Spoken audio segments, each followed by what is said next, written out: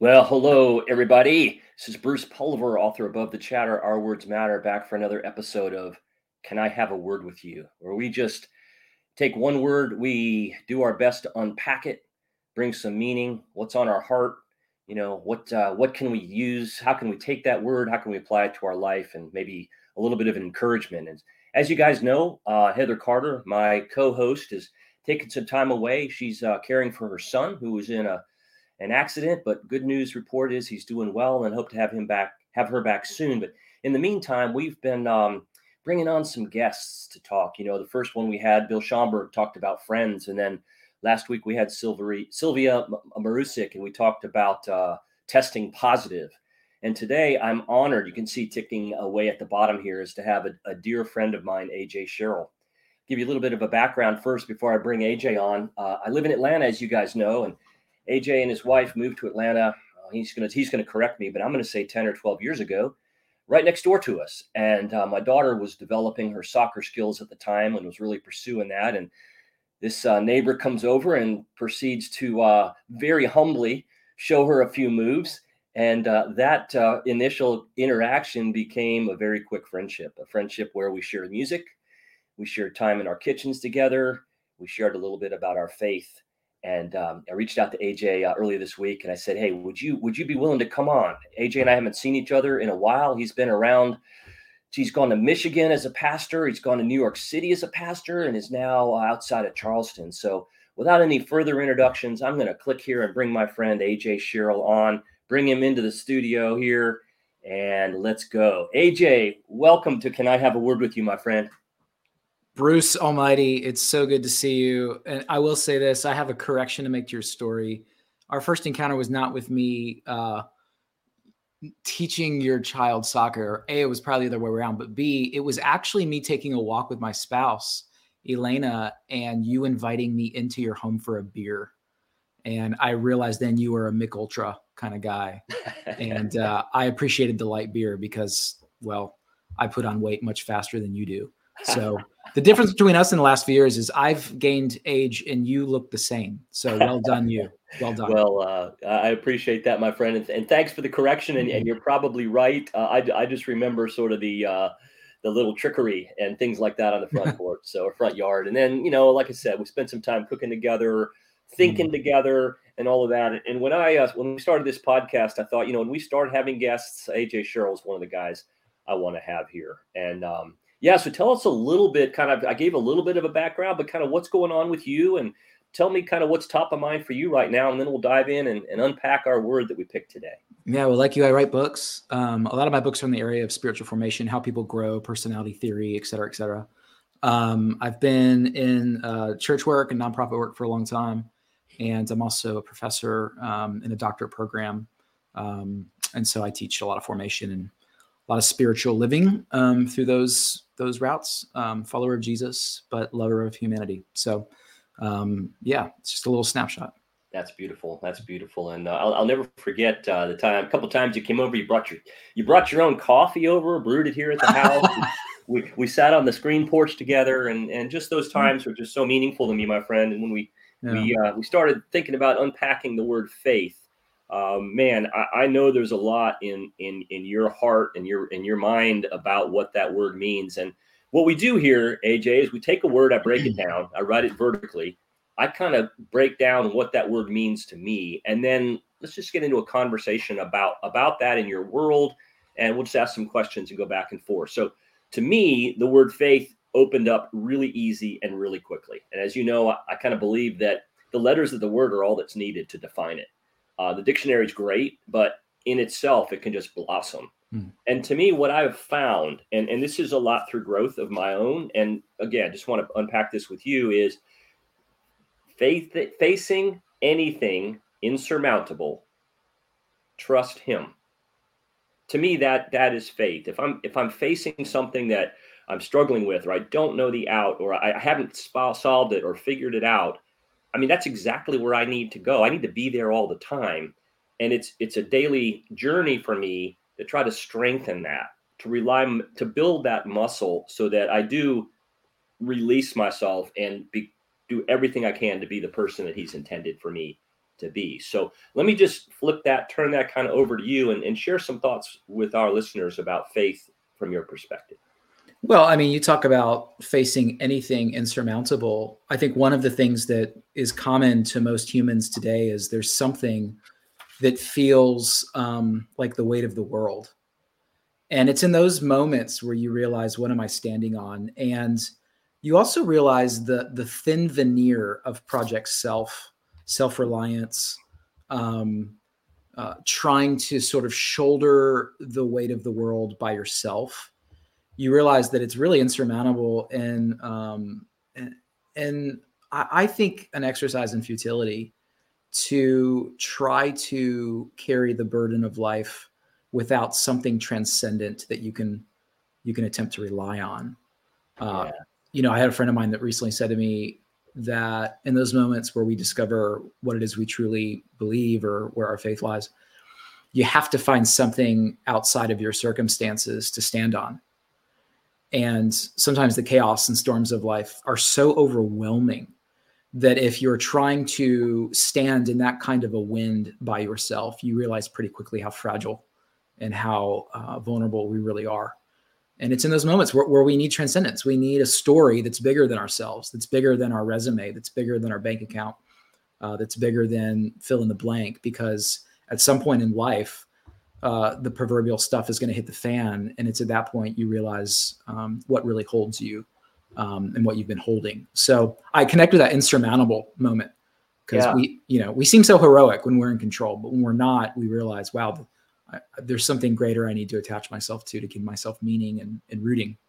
Man, I love that. And especially I love the word veneer, right? Because we think of that as the surface over the foundation of the floor, right? It's something that we can just glue down there, and until the floor falls through, we think that veneer is pretty thick. So, and we're also kind of wired. I mean, this is a kind of a guy to guy conversation. We're kind of wired to fix stuff ourselves, to not look outside. So do you think, from your perspective, do you think it always takes that strong wind, or takes that thing that brings us to our knees, or does it have to go there? Does it have to go that far? Or what's your thoughts on that? I think the human ego is so determined that it often takes that. Do I think it has to? No, not at all. In fact, I think the skill to life is learning to rely on something greater than yourself when things are going well, because that leads to all sorts of joy and gratitude rather than ego and pride. But I define faith a little bit different than most pastors in my craft do. I think a lot of people think about faith as ideas they hold in their head, propositions, if you will, statements of doctrine that I believe or assert at certain seasons when all is going well, but then might doubt when things aren't going well. Faith, actually, in the ancient Greek, it's this word pistis, and it means trust. I think that's a better way of thinking about when we try to diagnose around faith. It's not the ideas you're holding safely in your head. It's that when you trust when you have nowhere else to go, and for some people, you grab a bottle. That's where your faith lies, is in that sort of ability to circumvent, to detour the pain of this moment. For others, it's drugs. For others, it's, fill in the blank, pornography, or it's money, greed, whatever. I think often it's what we trust in when we're out of control. That's what faith actually is, rather than stated propositions when things are going well. The trust factor. So trust and faith aren't necessarily the same things. You can trust someone by their actions. Them, what you expect them, their credibility.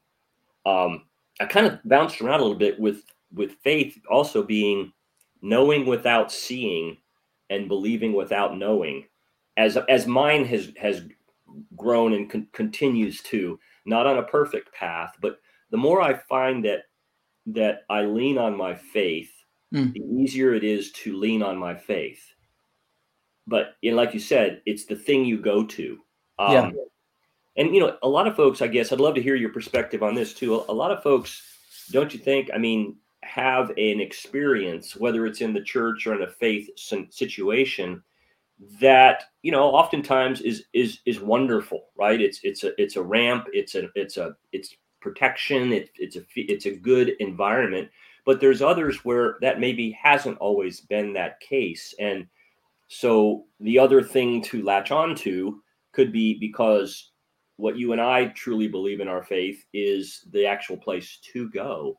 How do we help others? If I'm in a situation where I'm in a conversation with someone and I want to discuss the importance of my faith, to, I guess, empathize, or what sort of things do you find that help in that kind of, it doesn't have to be a conversation, an action or something. Yeah, I mean, I think helping people deconstruct religion is really helpful.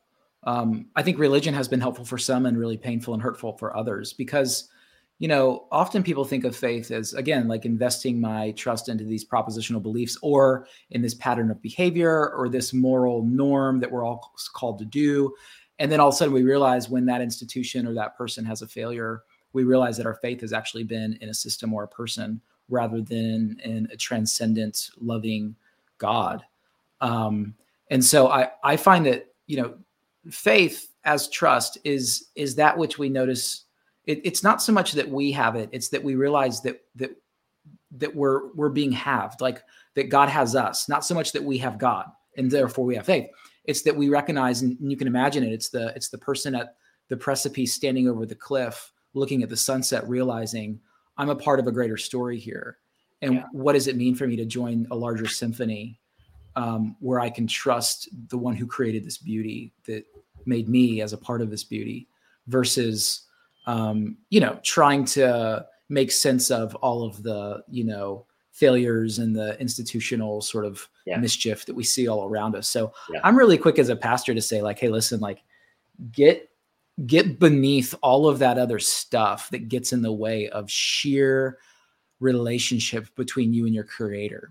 And that's where joy is really found. And I find that's really good news for people on any level. And we can disagree about who the creator is. That's fine. But I think realizing like, we all are trusting in something, even if you claim to be an atheist, like not a problem. You're still trusting in an invisible force called gravity to catch your step when you take a walk, because that in of itself, you are acting on that which you cannot see. And if we've learned anything from the Enlightenment, it's that what we know can only be from our five senses. Well, I'll tell you, like we make a lot of life choices every single day that has nothing to do with our five senses, that is walking into an invisible realm, trusting it's going to catch us. So I always tell people the choices aren't that you have or have not faith. The choices are what you place your faith in, because we are all placing trust somewhere in something or in someone. So faith isn't an option for the human being. We're all having to do that on a regular basis, whether we realize it or not. Amazing. Just looking at it, that to me from sort of an intellectual aspect is that, like you said, we take this step and we're not going to go, 20,000 feet in the air. We have this belief in something, and sometimes it's a repeated pattern, right? That's what happens every time I do this. So I kind of understand that. I loved what you said when you said God has me. Yeah. God has me, right? And someone recently said on a podcast that I was a guest on that said we need to stop telling God how big our problems are and start telling our problems how big our God is, which sort of flips that around into that's sort of right. So that's fantastic. That's beautiful. I mean, one of the things that I go to often is Proverbs 3:5, trust the Lord with all my heart. I mean, that's like, it's not a head thing. It gets beyond the description of my understanding of, logic and thinking. It's in my heart. And, as my mother's open heart surgery the day I was born was absolutely that, which I learned like day one, but didn't really understand day one, but really didn't understand that until later in life when, I realized God has me. And sometimes when we take the steps closer to him is when, because he's never moved. Me, I've always been the one that's moved right away from other or towards other things. So, there's this really weird moment. Do you remember Indiana Jones in The Last Crusade? Yeah. Do you remember the end where he's going through the gauntlet of different things he's got to do to get to the Holy Grail or whatever, and he takes those pebbles and he scatters them across the chasm, and he realizes that there's actually been a road here the whole time, a bridge for me to walk. The optical illusion, I couldn't see it until I took a step. That's kind of the best I feel like, picture to imagine what we're talking about when we're talking about trust or when we're talking about faith. The medieval theologians would say credo ut intellectum, or intelligum, credo ut intelligum, which doesn't mean we understand, so we seek faith. It's that we have faith, which seeks understanding. In other words, when we take the step into trust, we begin to understand in ways that we couldn't sitting on the sidelines or sitting on the other side of the chasm. It's only in taking that step of faith that we truly gain understanding through experience, and not sitting around working out equations or doctrines in our head that then we live. We actually live ourselves into new ways of being. And so we don't think ourselves into new ways of being. We live ourselves into new ways of being. And it's not that I'm against rationalism or logic or any of that, because I'm not. It's just that the conversation when we talk about faith, it goes to another level. That if you truly want to understand the meaning of life, it probably is not going to be solved alone in a math equation. It's going to be lived. It's going to be stepped where we cannot see. And then we will gain the understanding that we're looking for. And so that's why they say theology, spirituality, it's best looked at through the rearview mirror, because you reflect on, wow, look what I've learned by just taking a step, rather than looking forward and trying to figure it all out. Right. Yeah. Because when I don't know about you, when I try to figure things out, it usually gets sideways. It usually ends up in a ditch somewhere. Yeah. So one of the things, another word that I love, and I think it may apply to kind of what we're talking about here, is the word itself action. Because if you look at it, it has 3 words in it. I act on. So to me, it's like, in order to see that, feel that, experience that, it's about being in motion. It's about being active.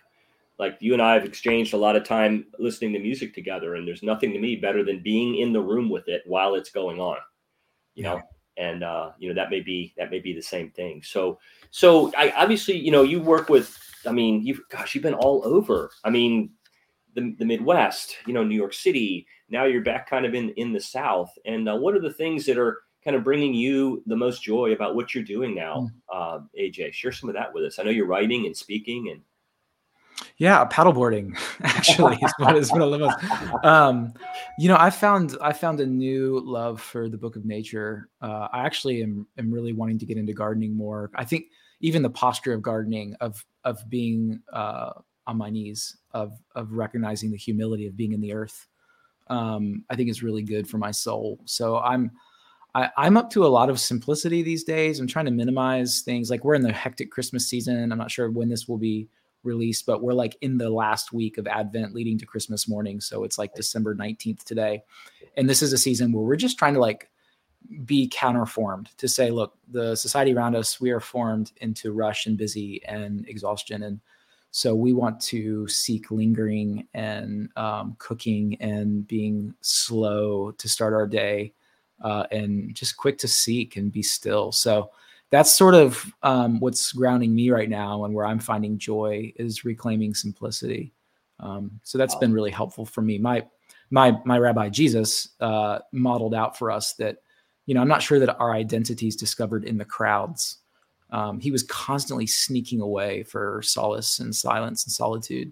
So I'm trying to be more disciplined to be like him in that way in these kinds of seasons. Yeah. Doesn't that connection kind of help us, kind of fuels us? It refills the cup. Yeah, absolutely.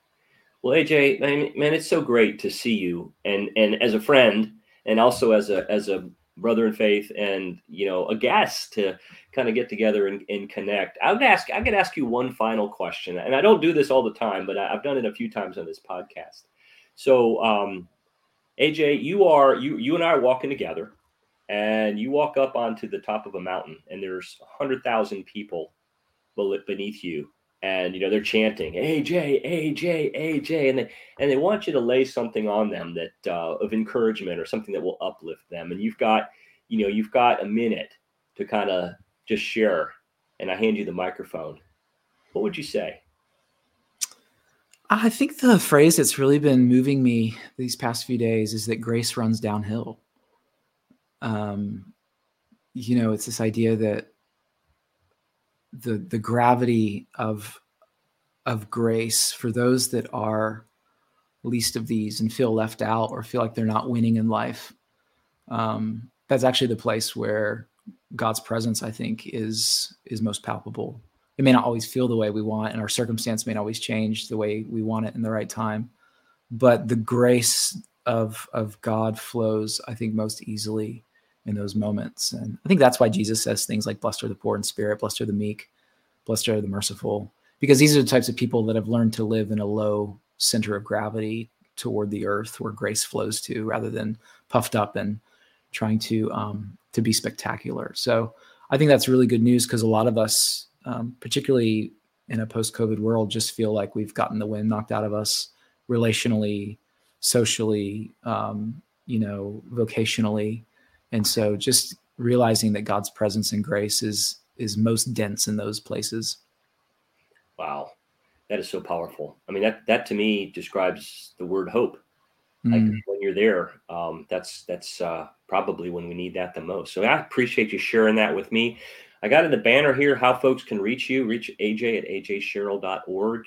Your just information about you is there. If folks want to check out your books and your writing, or if they're in the Charleston area and on a Sunday or a weeknight, they can come to your church. And it's St. Peter's. Is that right? Yeah. Mm-hmm. St. Peter's Church in Mount Pleasant, South Carolina.